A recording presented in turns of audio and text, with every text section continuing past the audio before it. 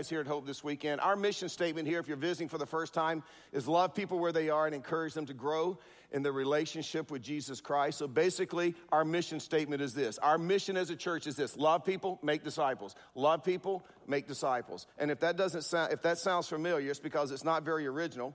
In fact, we get our mission statement from something that Jesus said right before he departed earth and went back to heaven. He told his followers in Matthew chapter 28, verse 19, he says, I want you to get out there and I want you to make disciples throughout the entire world. That is what he's called us to do. That would include our home, our streets, our neighborhood. It would include the places where we work and play. It would include the campus where you go to school. It would include places you've never been, probably never will go, to the remotest parts to the end of the earth. It's the Great Commission. And it's the mission that God has put right at the heart of the church from the day that it was conceived. And then so last weekend, as part of our Hope Where You Are series, we began talking about what it would take for us as a church to reach our full kingdom potential so that we can accomplish the task, we can accomplish the mission that God has called us to, making disciples throughout the whole world, impacting the entire world.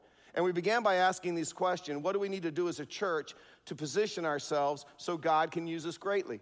See, we've been going through a part of this series where we were talking about what do we need to do to position ourselves as individuals so God can use us greatly. And now we're talking about what do we need to do as a church corporately to position ourselves so that God can use us greatly.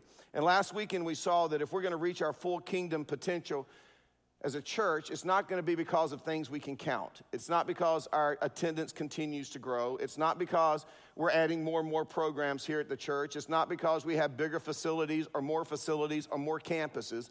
If we are going to reach our full kingdom potential as a church, it's going to be because we are committed to loving one another as Jesus Christ has loved us.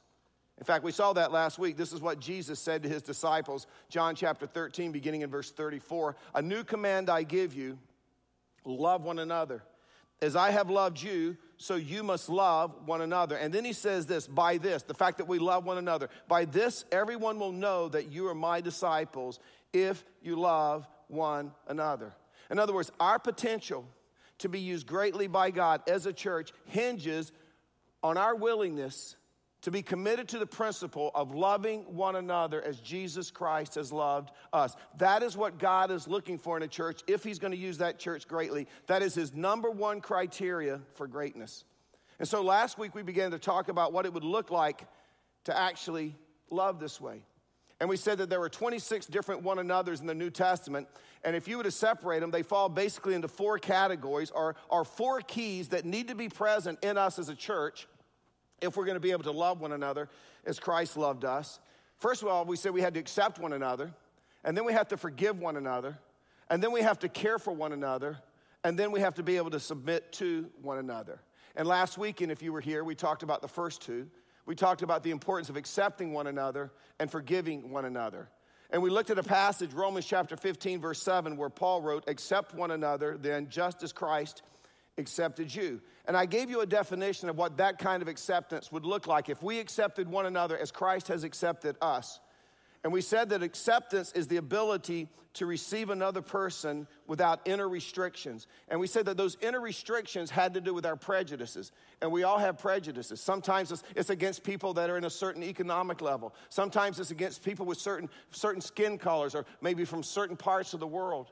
Sometimes it's against people who maybe have a different sexual preference. And it's like, there's no way I could even have a relationship with someone like that. By the way, as I talk about these prejudices, let me just mention this, that coming up on November the 13th, here at the Raleigh Auditorium between 1 and 3, we're going to have our next seminar, our workshop together on healing race relations. We have 6 police chiefs from surrounding cities that are going to be here. One of our own here at Hope is going to interview them, have a forum, and then there's going to be a Q&A time that's open to the audience. So that's coming up November 13th, 1 to 3, right here at the Raleigh Auditorium. You may want to check that out. But acceptance is the ability to receive another person without those inner restrictions, without the prejudices, or without outer requirements. In other words, not based on their performance. And so really what we're saying is this: when we accept someone, we're saying regardless of who you are, regardless of where you're from, regardless of what you've done and what you may do in your life, I have room for you in my life. I am willing to receive you into my life. I am willing to accept you as Christ accepted me. So we talked about acceptance. And then we also learned from Ephesians chapter 4, verse 32, that we're to forgive one another as Christ has forgiven us. And how has Christ forgiven us? Well, he's forgiven us of all our past sins. He's forgiven us in light of the things that we're involved in right now that we shouldn't be involved in.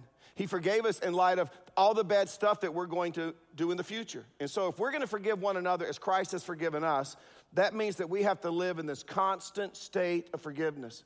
We have to be willing to forgive each other no matter how bad we treat each other. We talked about that last week. And then I made a statement. I said, if you're mad at somebody at this church, go make it right. And I said, if you're mad at me, let's make it right. Well, some of you have been really, really busy this week making it right with me. And but I had one situation in particular, a tragedy, but a young lady who used to attend our church moved away. She passed away at the age of 32, unfortunate circumstances. And so I was meeting with a family this week. They've actually moved to California, but they're coming back here because they have some family here. And so they asked me over the Thanksgiving holiday, would I perform a memorial service for this young lady who used to go to our church a few years ago? And I said, I'd be happy to do that. And so I was meeting with the mother of the girl and her husband this week in my office. And he said, Pastor Mike, you won't remember me, but about 10 years ago, I stood at the top of the stairs in the atrium. And you met us, and you were excited that we were getting engaged. And I emailed you, and I asked you if you would do our wedding.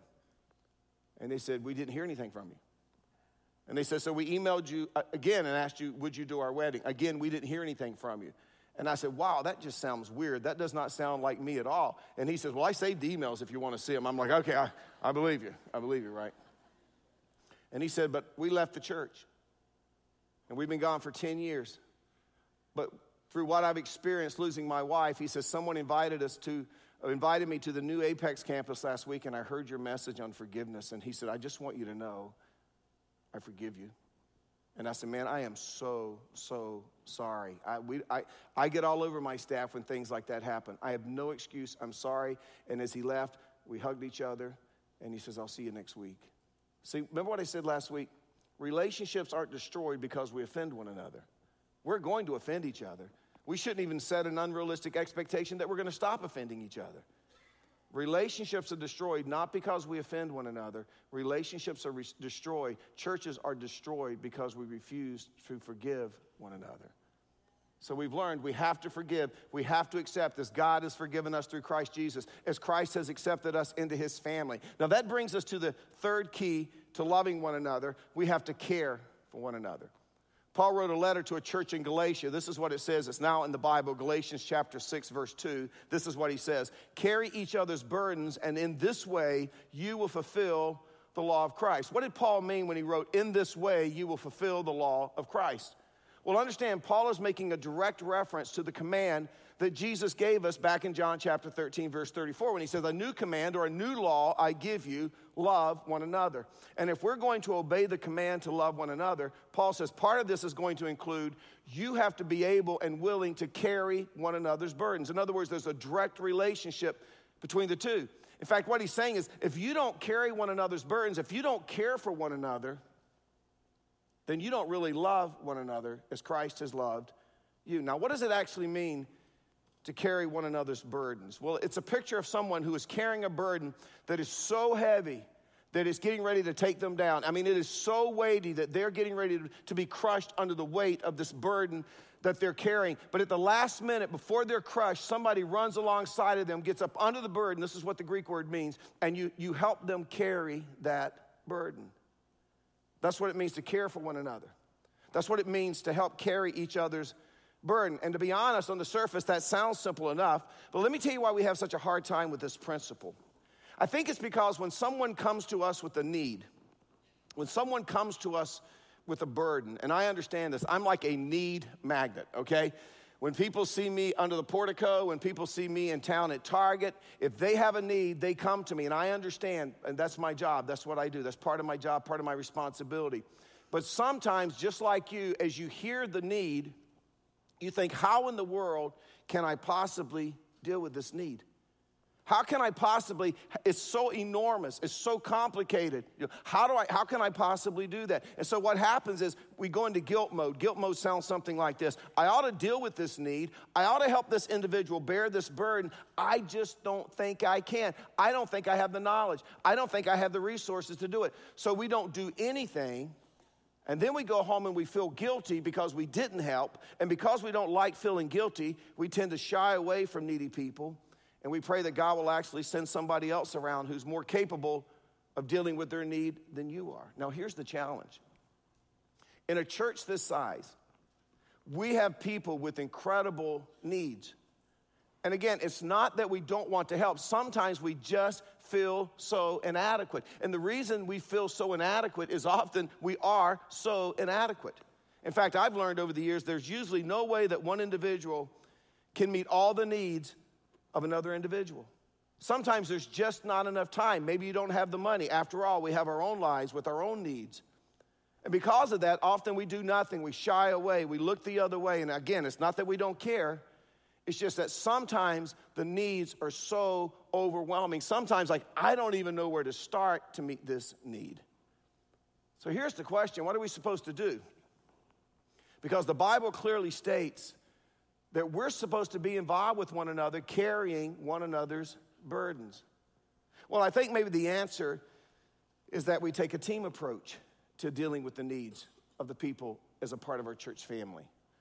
I'll give you a little example. Maybe it's kind of silly, but a couple of weeks ago, I told you that I was sitting home on a Thursday night, and my heart just went crazy, and it felt like a trout flopping around in my chest, right? And so I have a friend who's a cardiologist, and I called him. I said, what's going on? He says, man, you need to get to the emergency room right now. I'll call and let them know you're on your way. And so Laura and I jump in the car. She takes me to the emergency room, and because he had called, man, they took me right back in the room. And I mean, within 30 seconds, somebody's taking my blood pressure. Somebody's putting little sticky things all over me, giving me an EKG. Somebody's putting an IV in me. Somebody's drawing blood. Somebody's asking me all kinds of questions. Laura's on the phone with my life insurance agent, knowing how long it will take for her to get the money. I mean, all this is going on. You know what I'm saying? But my point is, it's kind of like a team approach, right? There's no way one person could do that. A lot of people were involved. That is a picture of the body of Christ. In other words, as a congregation, we have the ability to care for one another, but we were designed sometimes to do it as a team, and God understands that. See, that's why here on our staff, we have a care team. We have specific people on staff that are trained to deal with the needs in the communities. This is how we get to be involved. We show up on the weekends. We give.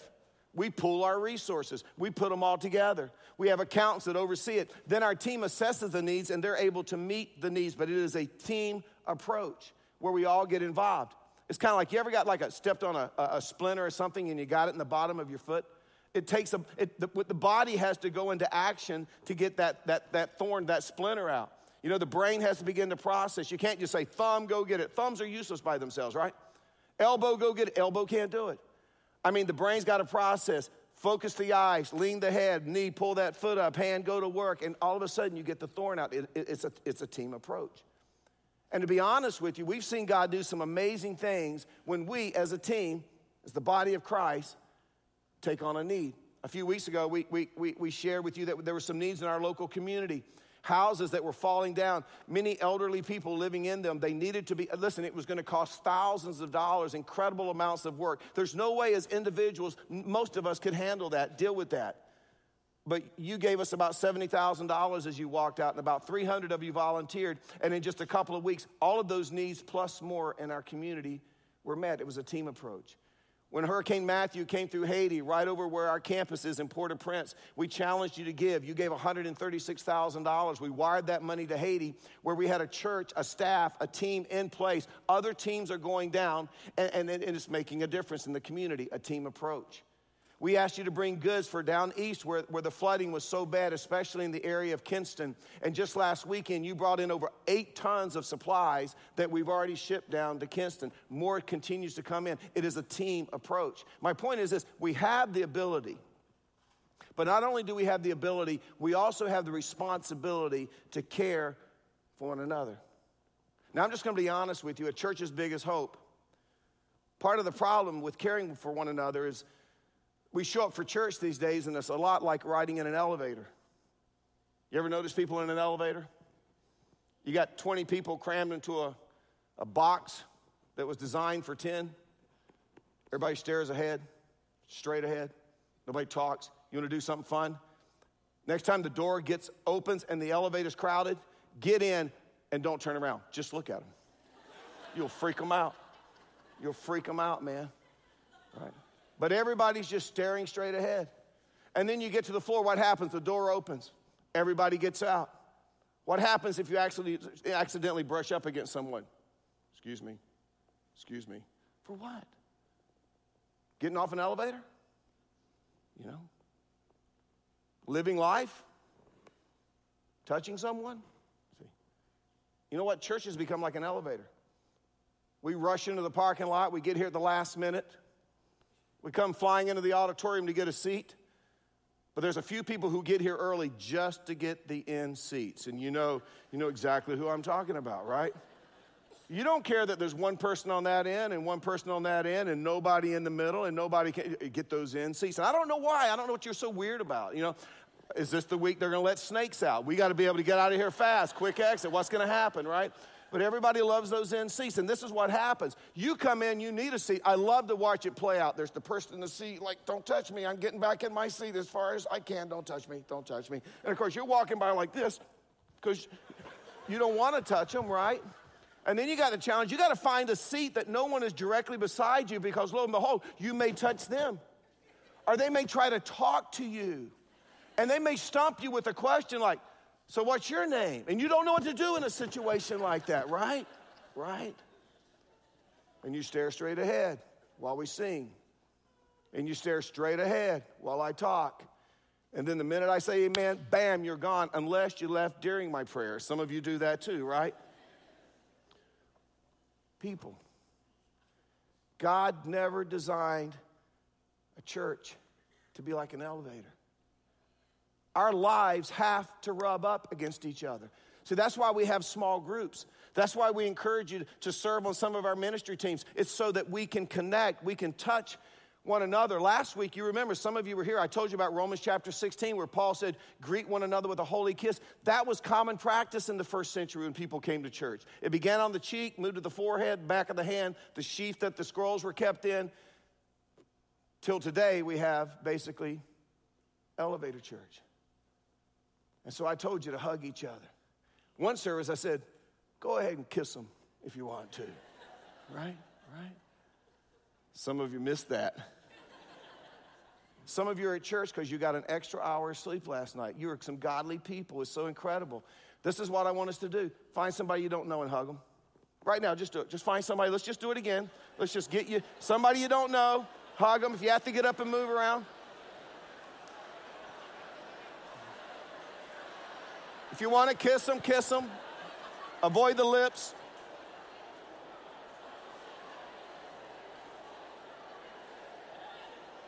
All right, good, good, good, good. See some of you singles getting phone numbers. Good, good, it's good.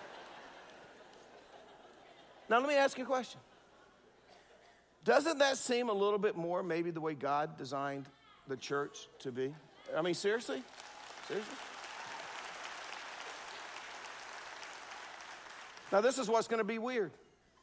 I'm going to have some staff this week that are going to make appointments with me. And they'll say, Mike, you cannot do that anymore. That makes people uncomfortable. Some of you get uncomfortable. Yeah, maybe wet yourself just a little bit, but it's okay. The service isn't that long. Service isn't that long. We're going to let you out of here in a second. All right? I've had my staff say, we got to stop this greeting thing. It just weirds people out when we greet people. Are you kidding me? Did you guys watch the World Series the other night? Did you see the Cubs win? There are grown men who have never seen each other in their life crying and hugging each other. If they can do that for a baseball game, can we not love one another at church? I mean, do you not understand that for some people, this is the only thing that keeps them going?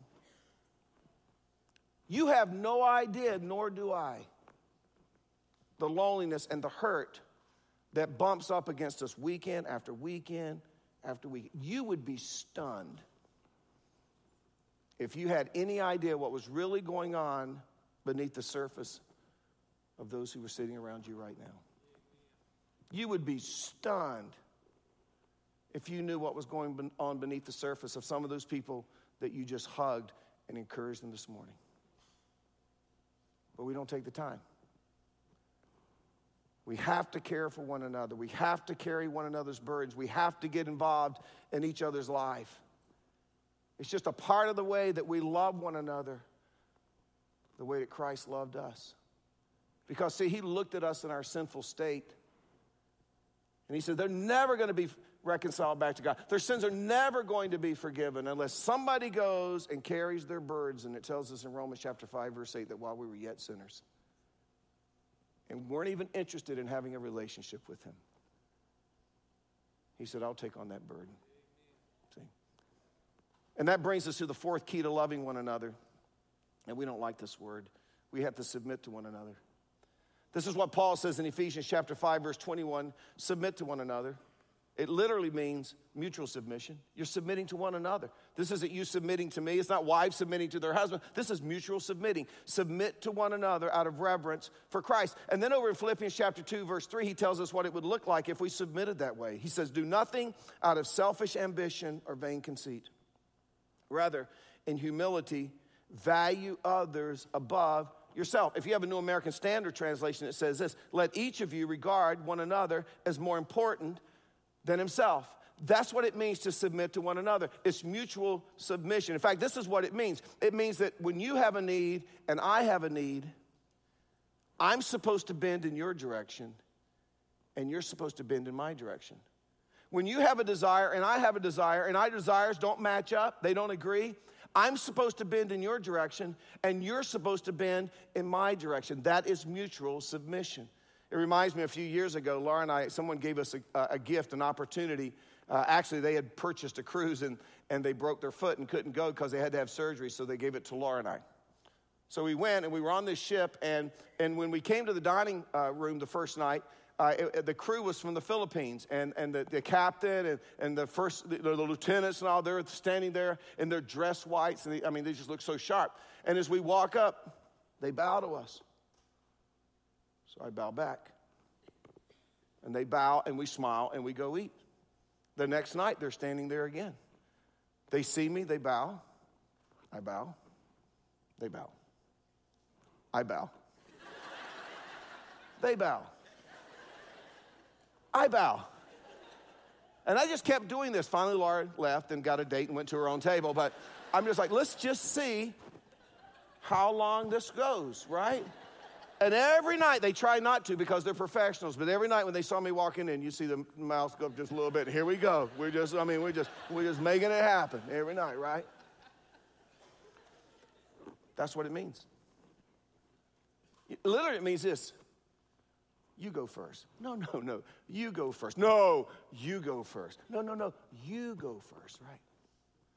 Now, let's be honest. This goes against our human nature, doesn't it? What's our human nature say? Man, you live that way, people will walk all over you. You live that way, you'll never get anywhere in life. Human nature says stuff like this. It's got to be fair. It's got to be just. It's got to be equal. And most of the time, it has to be about me. Want some church examples? This is my seat. You want this seat? Get here earlier. See? I can't tell you, especially before we opened the Apex campus and we got a little room around here so we can grow, right? We used to say, could you guys move together? Wouldn't move. I used to think that amazes me because I go to a movie theater, like a 12-year-old comes and says, can everybody get up and move together? You know what everybody does at a movie theater? Church? No way. I got here early to get this seat. I ain't moving, right? I want to park where I want to park. See, we have off-site parking in many of our campuses because if you're new, we want you to park on-site so you get used to it and all. And so we park off-site and we shuttle in. But I'll see people because I stand out under the portico. You guys think I'm greeting people. I'm actually seeing who's been here a long time and they're still parking on-site, right? And I saw a couple one day and I said, I can't believe you guys still parking on-site. And they said, you know what, you'll never see us ride a shuttle. About me. I want to park where I want to park, right? You say, well, that's not my problem. Well, I want to sing the songs I like to sing. Still haven't got you? I want the music level to be at the level of volume that I like. See? This is my room. This is my ministry counter. This is my space. Kind of like those seagulls in Finding Nemo. Mine, mine, mine, mine, mine, mine, mine, mine. You ever seen it? Mine, mine, right? You know what I think? I think God shows up every weekend and he just watches us. And he's just looking for those situations, those interactions where our needs and our desires bump up against each other. And he's wondering, okay, I wonder, what are they going to do? How are they going to handle it? Are they going to demand their rights? Are they going to demand their way? Are they going to demand fairness, equality, or are they going to bend? Are they going to submit to one another? Are they going to put the needs of the other person ahead of their own needs? See, understand. That's what God's looking for. That's how he designed it. It was designed by God to be mutual submission. And some of you A-types are thinking right now, if I have to submit to everybody else, I will never get anything done. You first? Are you kidding me, Mike? Really? Everybody comes before me? Really? And Jesus is like, yep.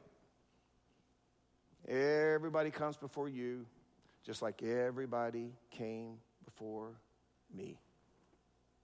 You say, now, Mike, why, really? Of all the things you could be teaching, why is this so important? Well, it's important because that's our message to the world. You got to understand, our message to the world is a message of love and acceptance and grace and forgiveness. It's a message of others first.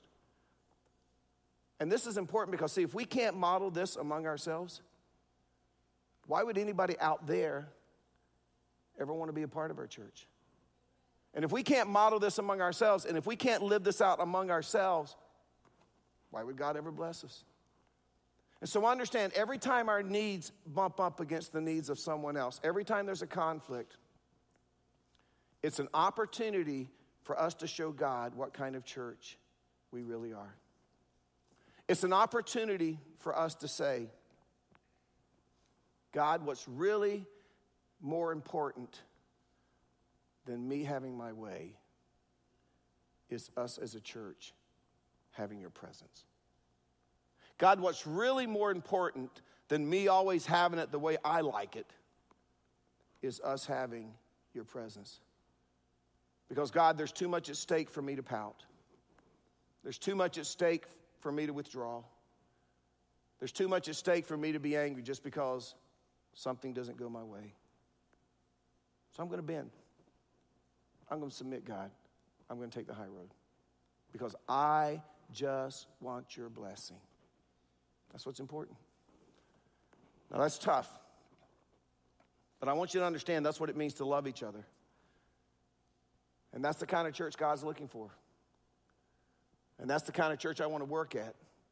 And I think it's the kind of church that you want to belong to. And now you understand why I said last week this has a lot more to do with you than it does with me. Because, see, we can have great music, and we do. And I can preach decent messages, at least in theory. But understand this.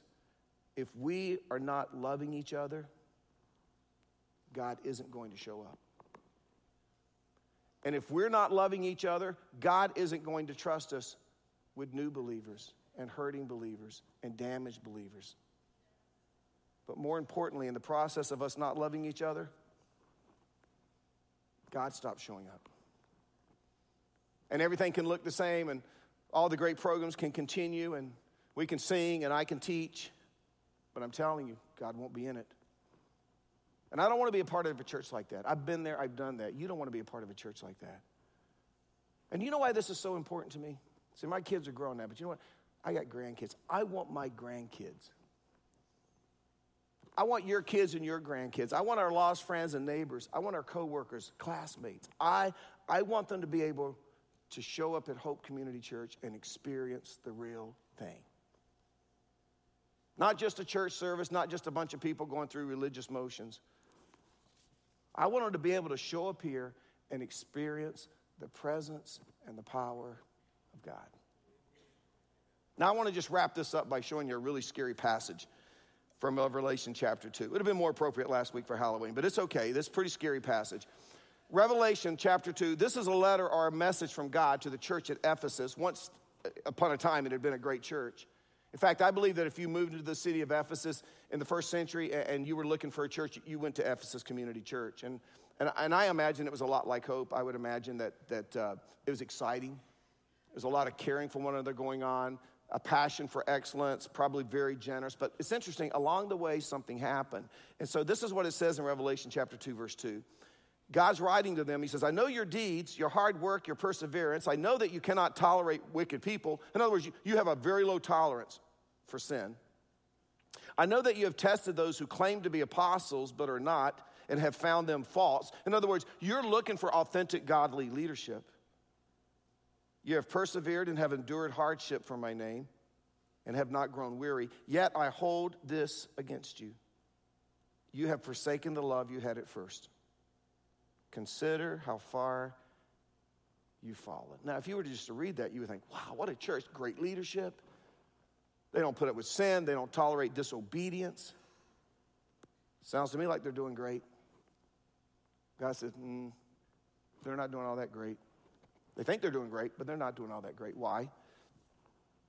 Because they've forgotten their first love. Sure, the buildings are nicer. More campuses than they used to have. Programs are better than ever. But God says, problem is they don't love me and they don't love each other the way they used to.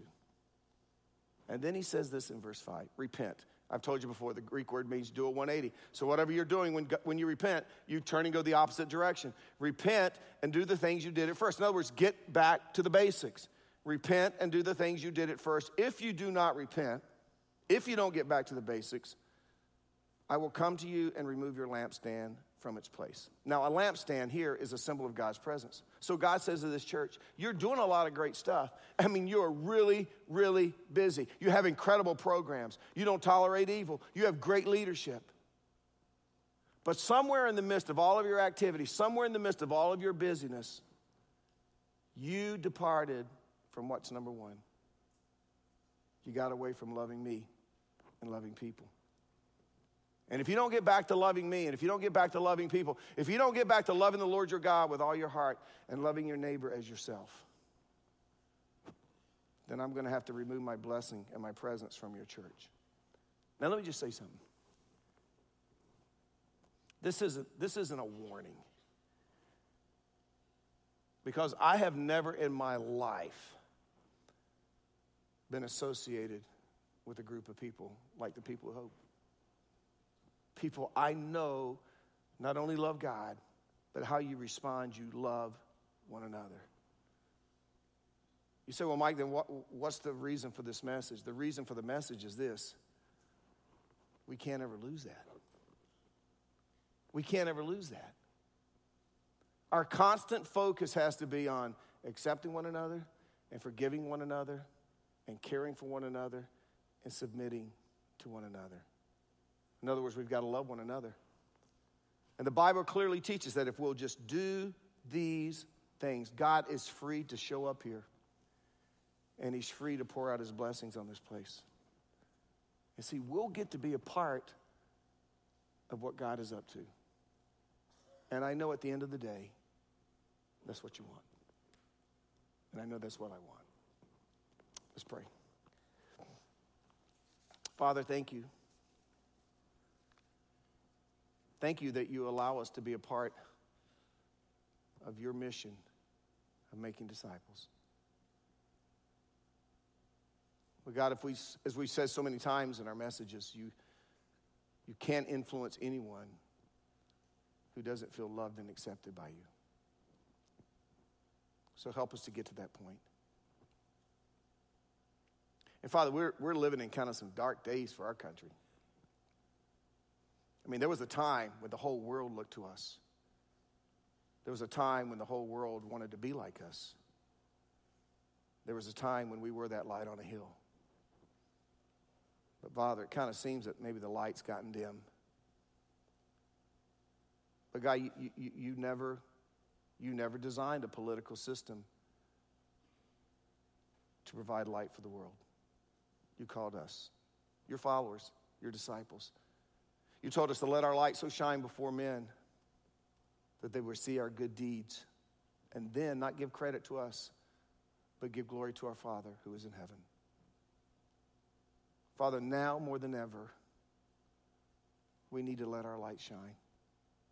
Father, now more than ever, we need to be a congregation, a body of people that loves one another in such a way that the world looks at us and says, I don't understand it, and I can't even put my finger on what's different,